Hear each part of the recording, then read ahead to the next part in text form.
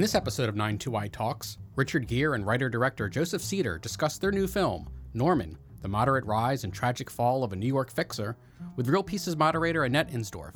The conversation was recorded on March 23, 2017, in front of a live audience at New York's 92nd Street Live. Well, I am most pleased and honored to be here with Richard Gere and Joseph Cedar. I'm going to start off with a few questions for each of them, and before the evening is out, we will take questions from the audience as well. I have to say, to start things off, how not just impressed I was, but really touched by this particular movie. I found Norman's cheerful desperation very moving, and I thought that there was even something of a tragic hero about him because of that, the hubris, the inability to see where his name-dropping was going to lead him.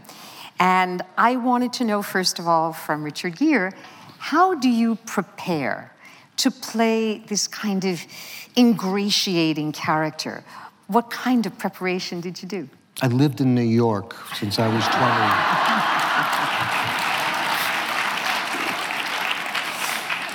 Could we, do you ever do this? Can we bring the house lights up so I can actually see faces out here? Because that's great. Thank you. Thank you. That's better. I like that so much better. Thank you. You know, it is kind of, you know, I'm being facetious, but it's actually true that you can't live in New York and not experience, even vicariously or unconsciously, whatever, the Jewish experience, and picking up whatever that thing is. And I had to be more conscious of kind of dredging it up and bringing it to the surface in the process of creating this extraordinary and completely original character that Joseph wrote. Joseph was very kind and very dogged with me about kind of explaining the underpinnings of where this character historically came from in the Jewish experience. But you know, that's only part of creating a character. There's a universal guide to me.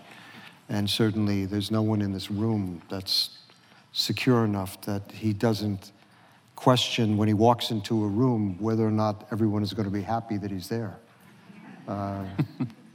That sense of wanting to belong, wanting to be part of the cool kids, whatever that may be, whether you're in business or you're in the spiritual world or whatever you may be doing, the arts.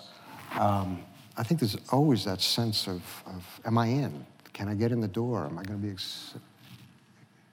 embraced, not just accepted, but the word we were using today, essential. Can I be essential to the world that I enter every day?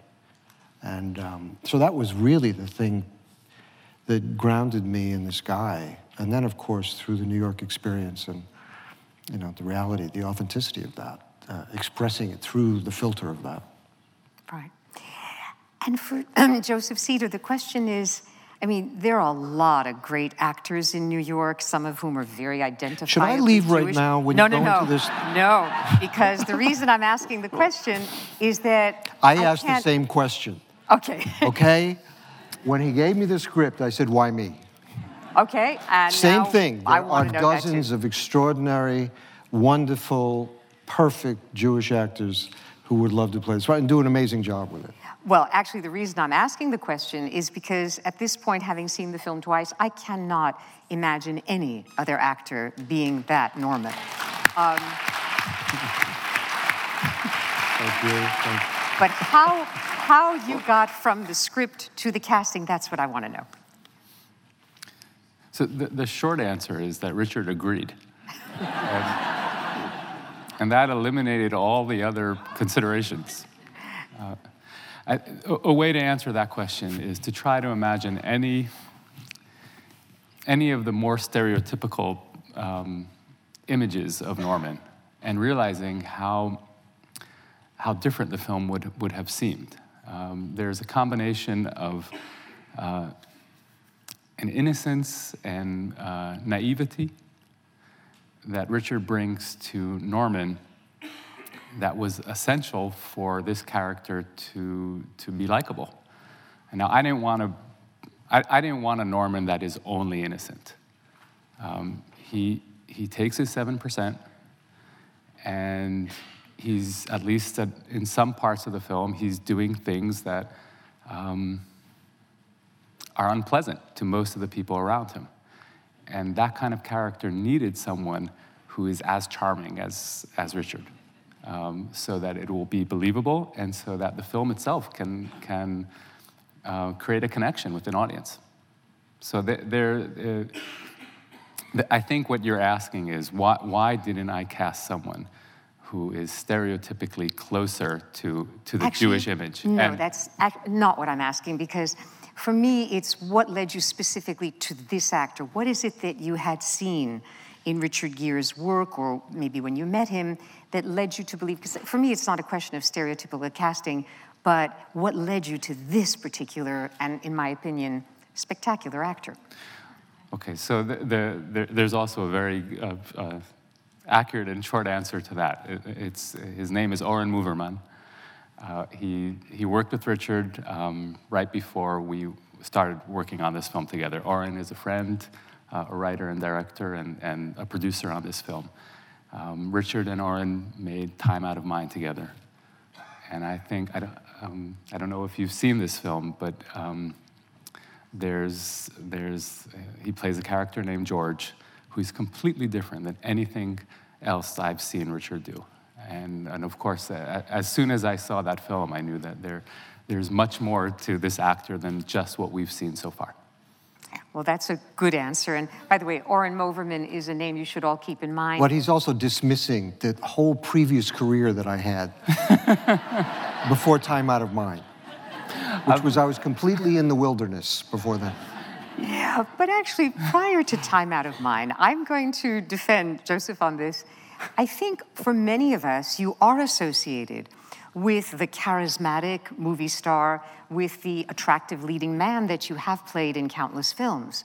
And it was a movie like Time Out of Mind, where you're a homeless character in New York, and it's a completely unvanity performance where you play against your natural charisma, as you do in this film. And Oren Moverman had also made The Messenger and Rampart, and soon, May 5th, has a new film coming out called The Dinner, starring none other than Richard Gere. And the fact that he's a producer on Norman as well means this is a wonderful thing. Yeah, he's sitting right here somewhere. He's right here. Oren, where are you? Yeah, he's right there. Stand up. Yeah, Oren, sure, stand we up. like you. The extraordinary, the lovely, the talented Oren Moverman. Okay, so now that we know you knew that this would be the right person, could you talk more about the creation physically of Norman? Because I can't help but notice how we never see Norman except when he's got layers on. I mean, true, there are one or two scenes where it's just a suit, but he seems to always be in that coat. He's in layers. Yeah, the cap, He's layers the buds. of armor, basically. And he's a turtle. You know, he carries his house with him. These are some of the questions, of course, he asks. When you read a script like this, you say, well, where does he live? Does he have friends? Does he have a girlfriend? Does he have a boyfriend? What's the deal with this guy?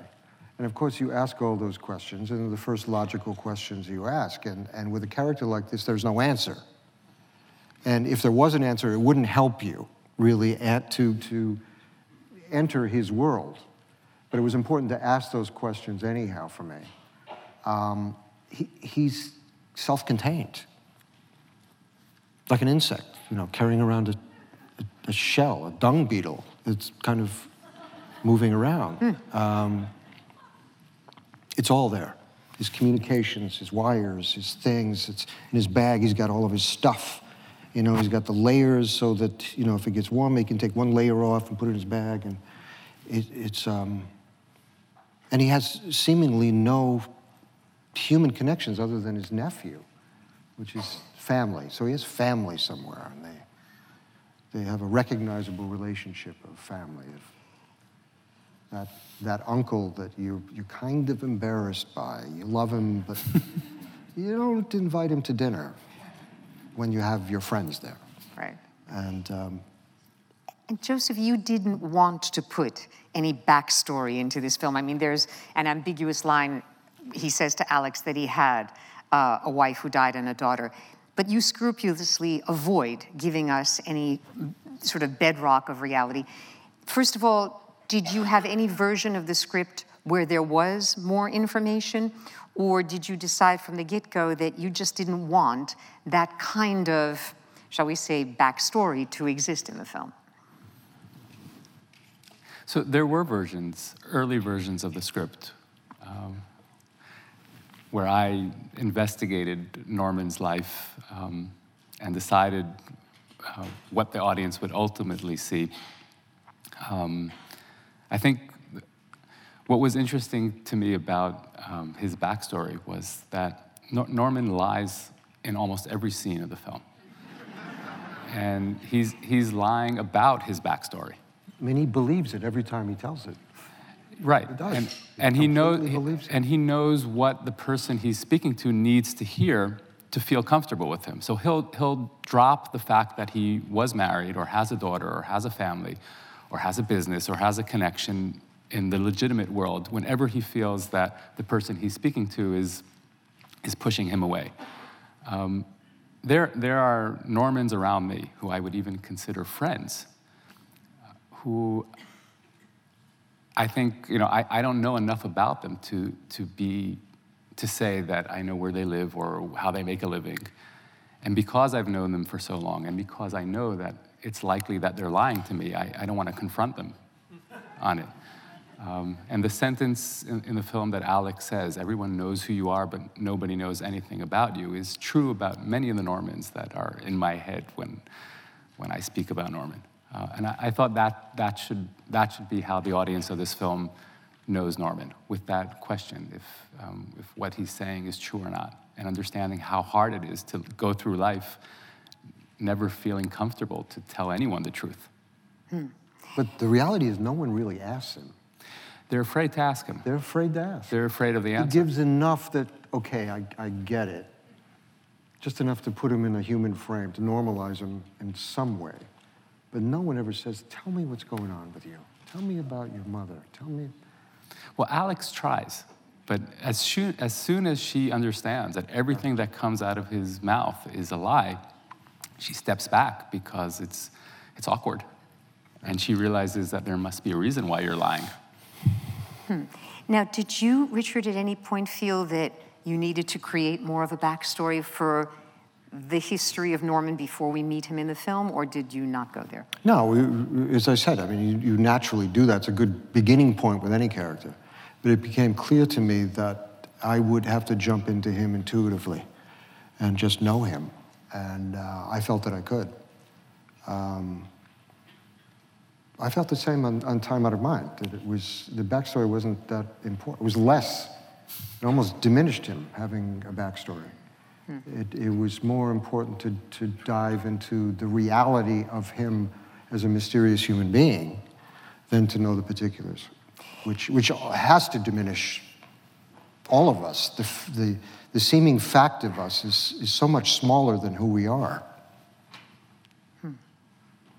Wow. Do you feel that the essence of Norman is more in his loneliness or bravado or his fear of being insignificant? In other words, was there something that you could move through the film with, or is it a combination or something else? Yeah, I mean, the kind of obvious things of how he behaves, but it was something that I kept probing him about in those months before we started shooting. I said, he's continually humiliated, and doors are slammed, literally slammed in his face. And it was important for me to know how he would recover from those. And what is the residue? Most of us, when we get hurt, the hurt literally hurts too much, so we turn it into anger. Anger we can live with.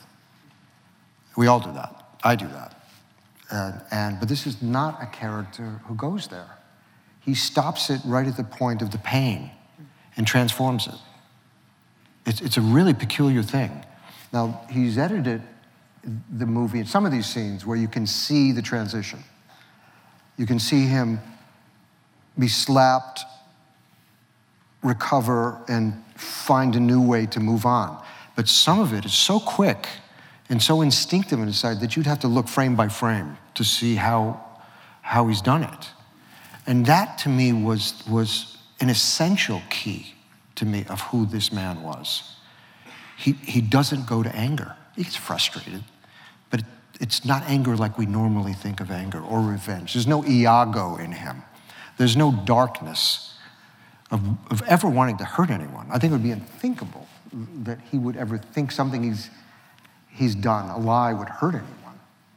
I think the lie is always going to lead to something good. It's going to work out for everyone. And as you see, I mean, ultimately he finds a way that everyone gets what they want. Right, only at the price of the peanut-induced suicide. But which may be ultimately even what he wants, a transcendence, a moment of grace in a really kind of grand operatic way, that maybe that was it. I'm essential now. Right. I'm essential to the universe in this moment. And it's specifically, I think, because the end of the film is cross-cut with the synagogue service, which we slowly realize is Norman's funeral. And to end with the sign anonymous seems so perfect. And it's also because throughout the film, despite what are still your incredibly good looks, I think we can acknowledge that, you manage... Even with the years. Even with the years, come on.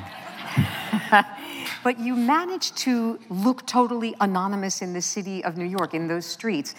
People wouldn't stop twice to look at you, and it's not easy to be anonymous in that way.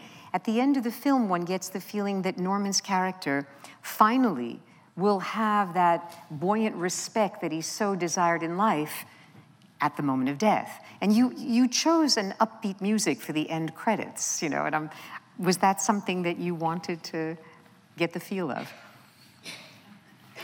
Yes. The music is a combination of, it has a circus quality to it, a klezmer feel, and it's composed by a Japanese composer who somehow connected to the soul of Norman, culturally as distant as you can imagine, but so close on a personal level. He found a rhythm and a sound and a flavor that, in my mind, keeps Norman alive even after the final shot of the film. Absolutely. Now, this to me is one of the most quintessentially New York City movies that I've seen in a long time. You can tell that you didn't go to Vancouver, Toronto, or anywhere else.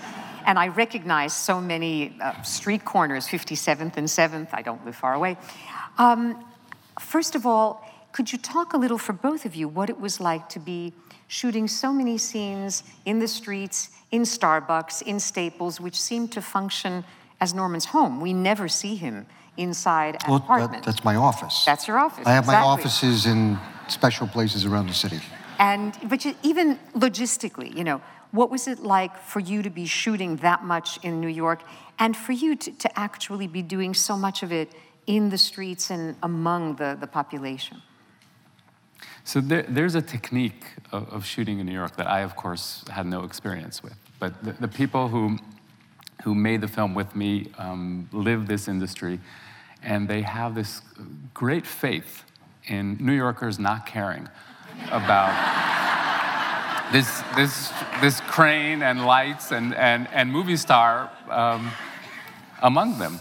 And I didn't believe it until I saw it, but we found ourselves shooting take after take after take with no one looking into our lens or no one looking back at anything that was going on. And once you realize that it works, you count on it and you slowly, you expand the shot, and I think it's a great thing. This, to be honest, it's something that we discovered when we were doing Time Out of Mind, which we had no money, and I'm in the streets, and we couldn't control the streets. We didn't have the money to. We couldn't have extras, and it was using long lenses. As long as I was in character, we shot the entire movie on the streets of New York. and no one paid any attention. So I think it was the experience of that we came up with on that film that I think also informed your confidence of how we could do that in New York City, which we did, again, a lot of long lenses, but some of it wasn't. Some of it was Steadicam shots of me walking down the street, Steadicam moving around me, handheld shots. In Time Out of Mind, we hid the whole mechanism, the footprint of movie making, but there's a lot of it wasn't. Very, very rarely were there extras in those shots. This was really New York. Right. And curiously, though, now that I think of it, here I'm saying quintessentially New York, I believe so much in the authenticity of place, the rhythm of the streets. But your casting, I made a curious mistake when I introduced the film. I used the word local talent because I was thinking of Steve Buscemi, but you went and cast Michael Sheen, the British actor, as the uncle. Dan Stevens. Irish. Irish. I'm interested in the casting of the other roles around Richard. Just, how did you conceive of that? Did you want a little bit of tension between the expectation of the New Yorkers and what you were offering? So the truth is, you want to work with great actors who take the script, take the scene that you wrote, and make it 20 times better than what you could have imagined while you were writing it. That's the only test that I put a casting choice to. And if you look at all the people that surround Norman, I think it's true about all of them. All of them are fantastic actors who embody a character in a way that is complete and fascinating and thrilling, even when the situation isn't all of that. So all the actors you mentioned gave this film another layer that didn't exist before they were in those characters. I completely agree with you, but not every director would have thought to cast the actor who played Tony Blair more than once as the New York Jewish uncle, so more power to you. And Hank Azaria, I've been a fan of his work for many, many years, playing Shmuel, and I wanted Srool. Srool, I'm sorry, Srool. Srool Katz. Are we, I'm curious about this, and forgive my ignorance, are we to assume that he is a younger version of Norman? He was younger than me. Wait a minute. Wait a minute. Let's say he's not yet evolved to the level that Norman has in the film. We were talking about it today. When that was in the script, and I'm reading the script, and I'm like, do you really need this character? Well, do you really need this character? Of course, when you see the movie, you get it. But I was wondering, is he just a guy who's trying to be like Norman but better, or is he working for the Israeli consulate? Because at a certain point, when he brought him to the consulate, I had the feeling, no, there's a little more there than I would have assumed. You don't have to say that it's one or the other, but I'm curious if you had it in mind. I don't think I can answer that question. Okay. The closest I can come to speaking about Srool Katz is that whenever I see another director do a Q&A, I get a glimpse of how I appear to be or how I'm conceived by others. And it always makes me stop for a second and wonder about what it is that I'm doing that other people see and I will never be aware of. Yeah. That's the function of Srool Katz in this film. Okay. And by the way, I really appreciate that answer because I don't know if any of my Columbia University students are here, but in so many of my classes, what I stress is that the great directors have just a little bit of purposeful ambiguity so that something they put in the film is not meant to be, oh yeah, it's this or it's that. It's meant to be evocative, to pose questions that are not necessarily answered within the film, but within how we think about and feel the film afterwards. And they're like, grace notes in music. They're not the melody. There's something a little beyond that stays with you and makes you think about the film long after it's over. Logistically, one other question just about shooting in Staples and Starbucks and whatever. Was it easy or difficult, especially compared to the shoots you've done in Israel, to get all the locations that you wanted? For the right price. Okay. New York. I had to sign a lot of autographs, meet a lot of wives.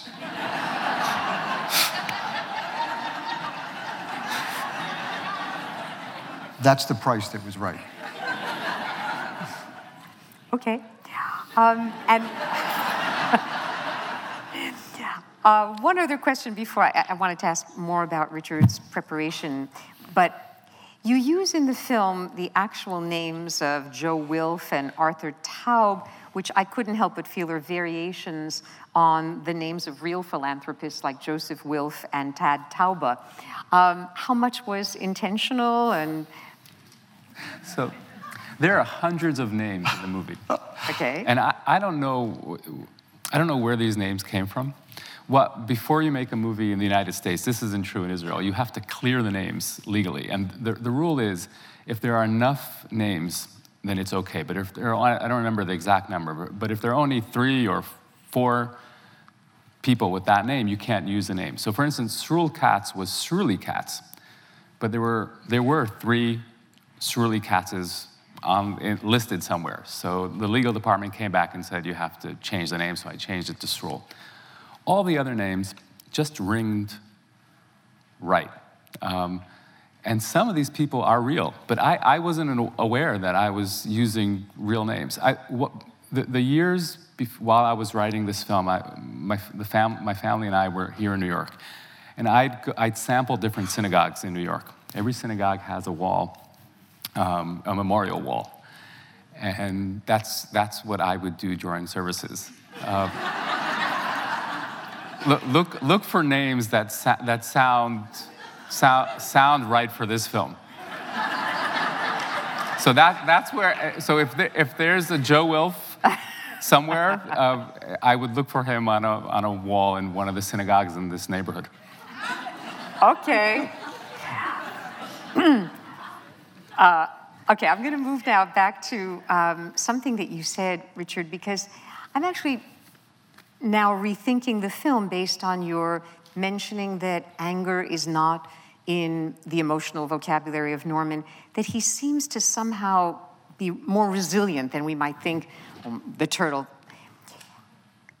I'm noticing in quite a few of your films something that Roger Ebert pointed out in his review of a movie called The Double, which you made in 2011.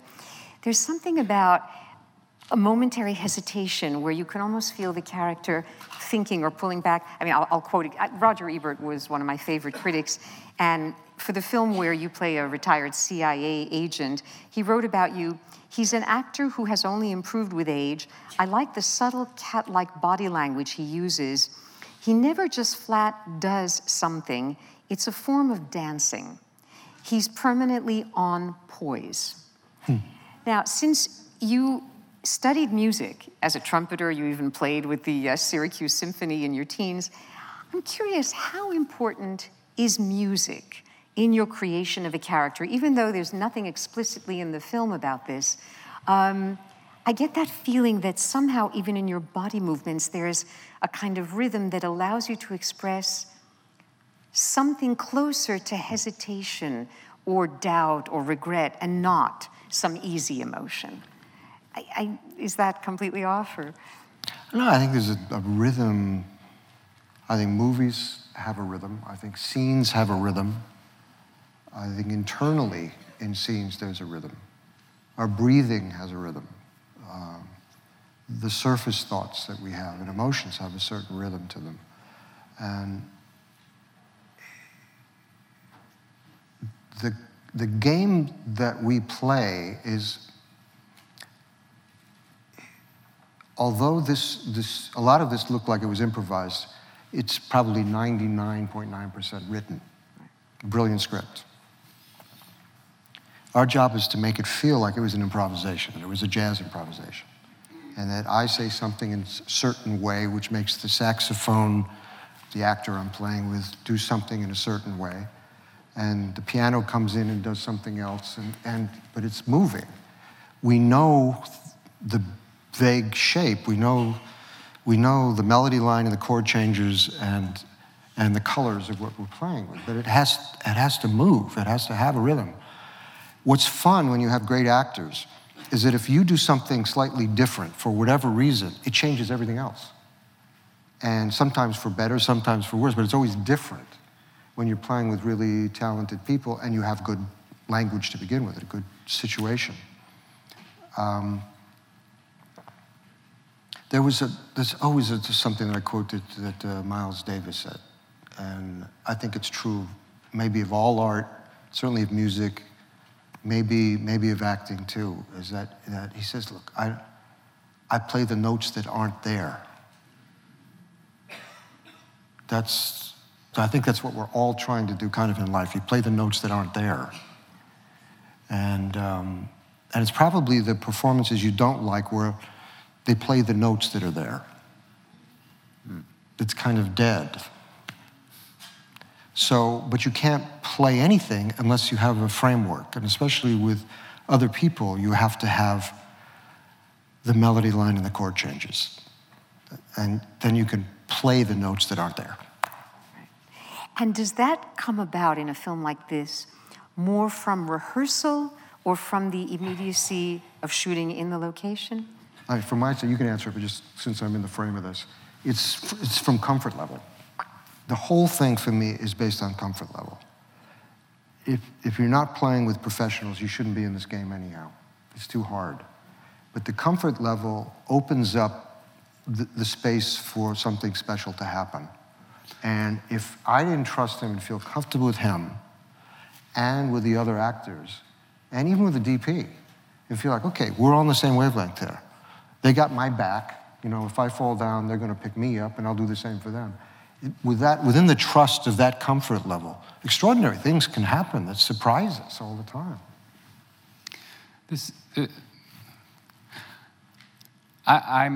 Whenever I'm on a set, I feel envy toward the actors.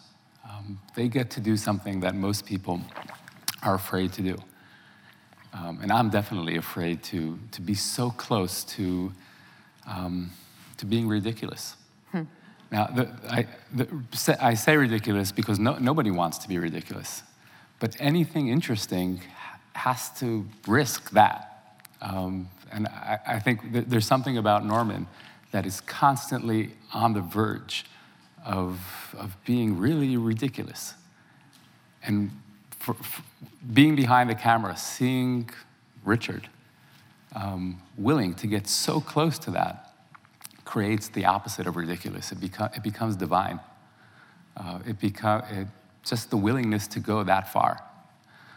Once I knew that Richard can take Norman to places that I never imagined he would.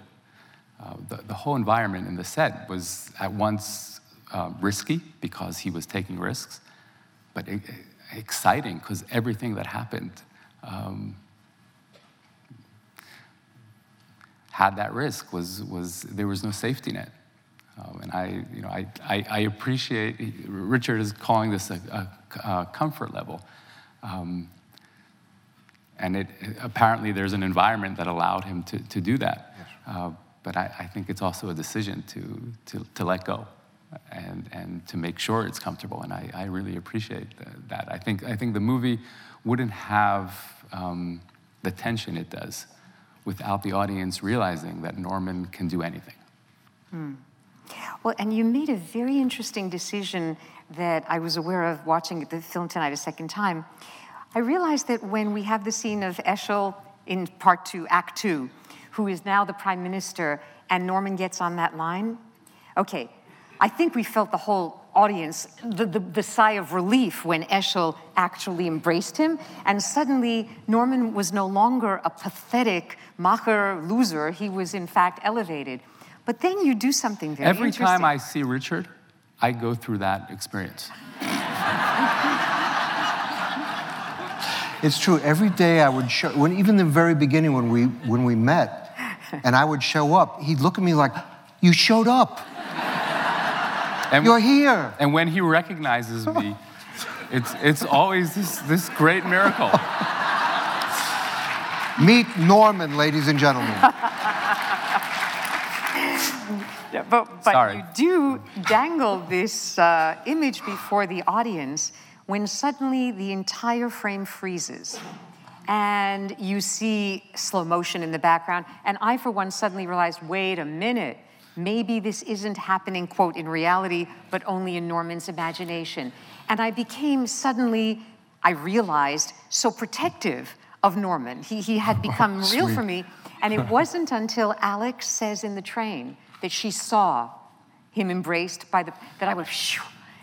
And then I thought, boy, have I been hoodwinked by the film. Norman exists for me in such a palpably real way that even though I might be a little condescending about him, I care for him to transcend. Well, it's interesting that you would even consider the possibility that he's really out there. And that's I hadn't even considered that myself, that he's loopy, that he's really... Well, because you end the scene with him closing the thing in which he carries his business cards, which is where that particular moment opened. So one could take it either way for at least a couple of minutes. That's what you were intending, or? When you're close to someone who is a pathological liar, nothing is certain, ever. Not for the people who are listening to him, and probably not for the person who's lying. So part of this film has a subjective filter. Through Norman's eyes, we experience certain parts of this story. You know, I'm just thinking of maybe the only part that's not true is when we're in the train station and she calls me. And it's her point of view observing me. That's true. It's Alex is the only person in the film who Norman realizes is aware of his bluff. And it immediately creates an intimacy that he doesn't have with anyone else in the movie. That's right. And there's that strange moment when he knows that she knows that the sounds of the background of the train station are being heard on both phones. And that's like one of the few moments in the film where there's a verifiable reality that can be corroborated by him and another character. We are going to take a few questions from the audience, but I do want to ask you, Richard, one question. We bump into each other every now and then at not just film events, but when the Dalai Lama speaks and things that have to do with Buddhism, because I, among other things, am deeply drawn to some of the beauty that I have found. As a practicing Buddhist, I was wondering, do you see Norman as being on some kind of opposite end of the spectrum of what I think all good Jews and good Buddhists and human beings aim for, a certain kind of enlightenment? Or do you see him within the frame? I guess what I'm really asking is there a continuity between your spiritual beliefs and the way you approach a character like this? No. Okay. No. Look,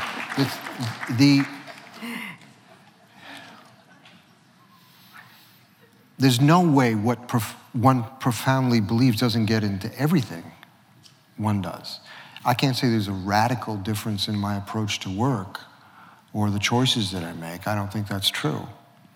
But I know Oren knows this because we spoke about it. After I saw the first cut of Time Out of Mind, and it was the first time I realized I was telling the story of a monk. This guy wasn't just a homeless guy, he was a monk. He was a very specific, when he was on a street corner, he was just on the street corner. There was no judgment from his side. And it's not like I was thinking about this or why I was obsessed for 12 years to tell this story. It was after I saw the movie that I realized what I was doing and the choices that we both had made. It was telling the story of a homeless monk, really was what it was. And then there's something in what we did. I mean, he always laughs at me a bit when I say this, but there is something of the holy idiot about Norman. And I think it's part of this thing that there's not a vicious bone in his body. He's essentially a cuddly, kind, generous human being who wants his 7%. Yeah, I don't think he's a monk. I mean, not Norman. Norman. No, he's. I sometimes think of Norman because I love the movie The Apprenticeship of Duddy Kravitz. And I started thinking, Mark and I talked about this afterwards, what if Richard Dreyfuss's character in The Apprenticeship of Duddy Kravitz had moved to Manhattan and then not made it? Would he have become Norman? But there is an inherent difference, I think, in the very nature of the way Richard Gere incarnates a character and the way Richard Dreyfuss incarnated that one. But I assume you're familiar with that movie. Yes, I think they're related. I think they are too. Duddy and Norman they have the same itch. Okay, yeah, that makes sense. They want more than they can handle. Okay. Now, I have many more questions, but I suspect that some of you do as well. So we're going to start with the woman there, and I will repeat the question as I hear it. Okay. I have a last one. Okay. Go ahead. Is there a moral to this? Close the doors. No one leaves the room. Is there a moral to this story?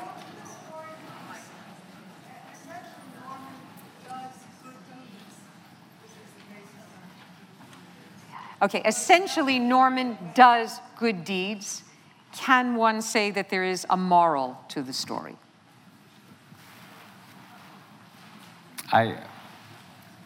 If I can get through this whole publicity tour without ever answering that question, that would be my success.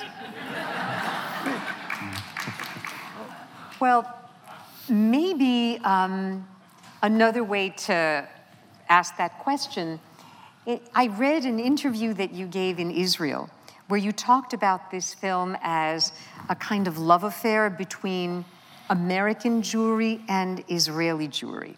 And I'm not saying that there's necessarily a message here, but there's a different way of thinking about the relationships in the film. Maybe you could elaborate on that? First, it's surprising me that interviews that I do in Israel somehow cross the ocean. I hope I didn't say anything that offended anyone on this side, because I definitely did on the Israeli side. There's a love affair between Norman and Eshel. It's one-sided for most of the story. And I think that's extremely sad for me. If it says anything about who Norman represents or who Eshel represents, that's okay. But as far as our work goes, it's between Norman and Eshel. Mm-hmm. An American Jewish businessman and an Israeli politician. Both handsome men. Right. But clearly, when Eshel at the end throws his personal cell phone into the pond, we know where the power lies and who will be dismissed and buried and, drowned. There was a hand right here, yes? First, let me say, Richard, welcome back to the theater. We've missed you, and we look forward to seeing you. Welcome back to the 92Y Theater. We've missed you and look forward to seeing you again. So I have a question for Richard and Joseph.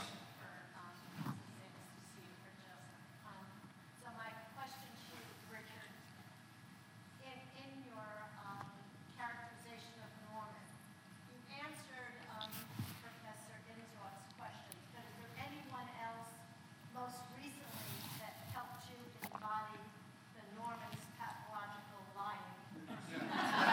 Question, is there anyone recently that helped you embody Norman's pathological lying? Anyone around you?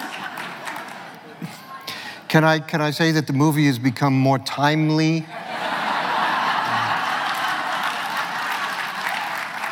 Since we made it?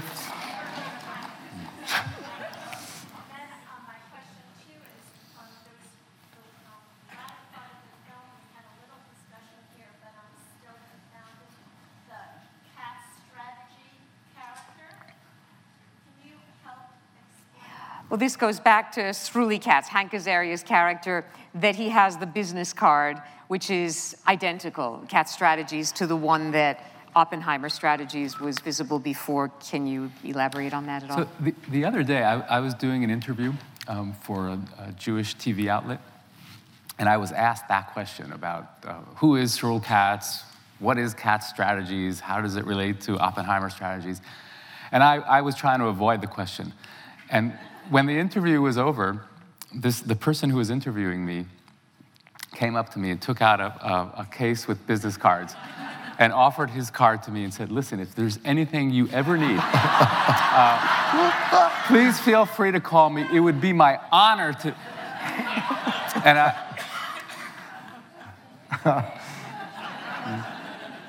so I think everyone knows a Norman, and for every Norman, there's a Sruli Katz.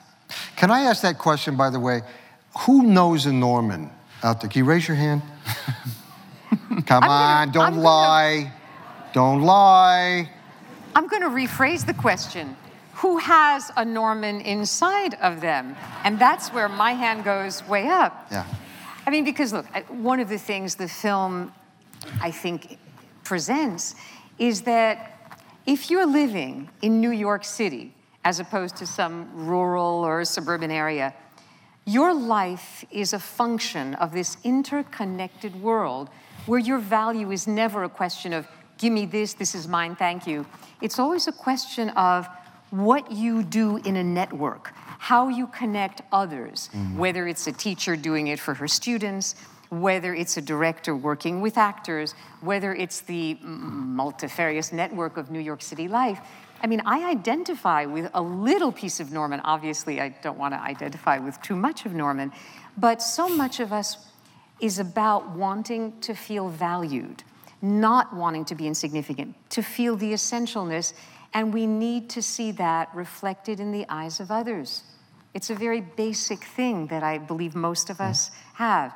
In some, we're lucky enough to receive it from those we love, from our daily lives, but there are many people who don't have that, and it can become, shall we say, a bit thwarted and perverted.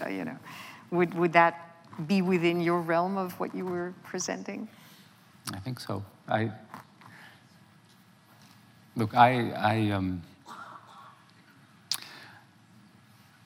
love Norman. I do.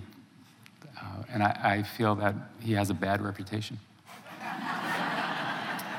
And if this film can somehow, I don't think it fixes his reputation, but he allows an audience to see the world through his eyes. And that's a correction that I feel obligated to do. What Richard was describing, someone who can't afford to ever be angry at anyone, even though he's constantly wronged. That's something that I'm happy is on the screen. Okay. So, and by the way, it would have been a very different movie if, for example, Norman had shown up at the home at the beginning of Taub, taken his seat at the table, and happily eats and talks to people as if, he wants. No, he doesn't get any personal, immediate benefit from any of these encounters. It's fascinating to me that all he ever wants is to be able to pay it forward, to be able to somehow get the next person to benefit, and that's how he has his sense of identity. Yeah, he would never want to be the center of attention. He's not that person, no. Well, that makes him more heroic for me. We have one question there and then one here. Mr. Cedar, the medium of film, black and white, was it considered for this movie? Did you ever consider shooting this film in black and white? Because it seemed to me that the focus on the characters would have been very specific. You didn't need the background, the world, the coloration of the world didn't have to intervene. Given how specific the focus was on the individual characters as opposed to needing a colorful background to intervene? So no, I didn't ever consider this film to be black and white, but there is a silent era genre of films that echoes in my head and is relevant to this film. Between 1902 and 1907, there's a series of films under the strange category of a genre called the scheming merchant genre, about a character named Cohen. These films were directed by a director named Edwin Porter. Oh. Each film has this character, Cohen, who's a grotesque Jewish stereotype. It usually takes place near a storefront or a shop window. And each one of these films has the same structure. It's about this merchant trying to cheat someone and ultimately becoming a victim of his own scheme. And I fell in love with that idea. He's not an innocent, altruistic character. He's someone who's trying to get something he probably doesn't deserve. But then he becomes a victim of of his own desire or his own trick. That combination seems to be exactly what I'm attracted to. Mm-hmm. So not black and white, but there's a silent echo that I think exists in the story. Thanks. Yes, right here. Speaking of business cards, I am an actor. Speaking of business cards, I am an actor. Could I hand you my business card at the end of this meeting? Can I hand you my card at the end of the screening?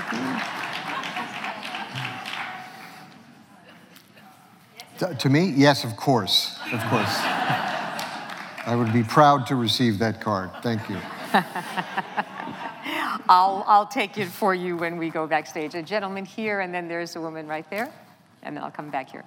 About those split-screen phone calls, especially the kind of metaphoric quality when compared with the one in the train station, Alex actually sees him as the only point where they really are understanding each other. And yet, I'm wondering how early in this process do you want that split? There's a question about the split screen at the final phone call between Eshel and Norman, as opposed to, for example, the scene with Alex where they're superimposed, you know they're in the same space, but this is where they're the most honest, Norman and Eshel. At what point in the process did you...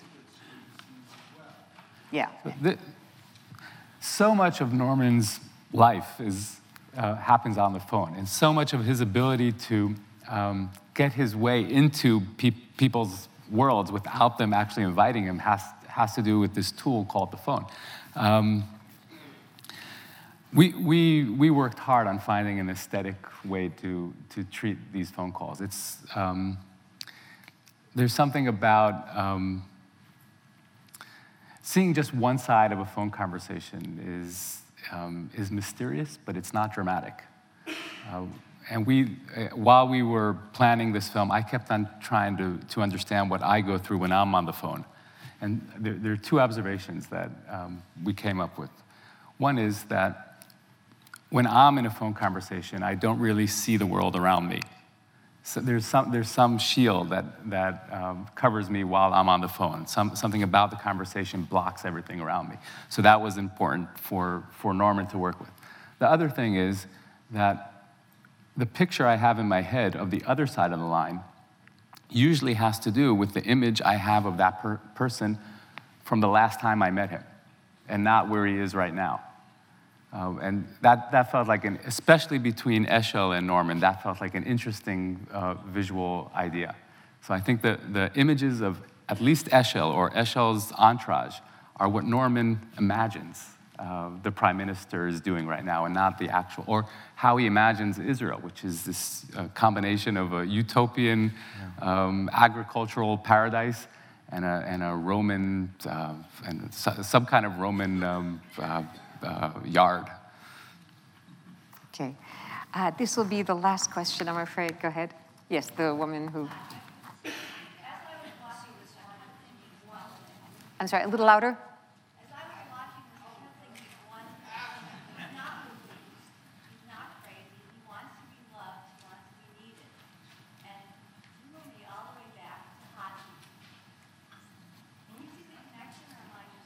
I'm sorry, I didn't get the last part of what you said. You said that we get the feeling throughout that Norman wants to be loved. He's not crazy. He's not crazy, yes, he lies, but he really wants to be needed. And I kept thinking through all of his years to Haji. Oh, Hachiko. Yeah, yeah.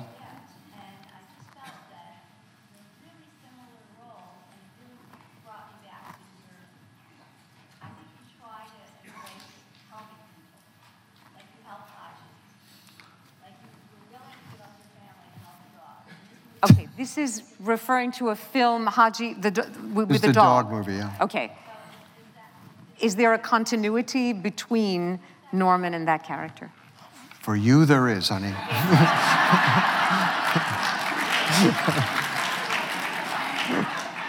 But I think ultimately, maybe what these questions are revolving around, you have played so many different roles over 4 decades. But there's obviously, increasingly, I think, a desire for reinvention as opposed to accolades. I mean, you keep taking different kinds of roles, risks, but there's always some kind of human core. I mean, there's always something about the films that you've done that make me question what it means to be alive at a given moment. What does it mean to have relationships, whether it's with an animal or with the ghosts of people that you want to be with? In other words, when you don't have something, as with Norman. And I just find that it's a wonderful thing when an actor like you can keep surprising us in a variety of roles that always point us to ask deeper human questions. And I must say that for Joseph Cedar, we haven't had time to really talk about your other work. I had prepared all these questions about Footnote and Beaufort, and you've got such an interesting I have career. nothing else to do, so if you want to stick around, that's okay. But I did promise that we would end the evening at this point. So April 14th, Sony Classics is releasing this in theaters. Please tell others if you feel that this should be seen as I do. And I want to express my gratitude to Joseph Cedar for coming for the first time and for the third time to this picture.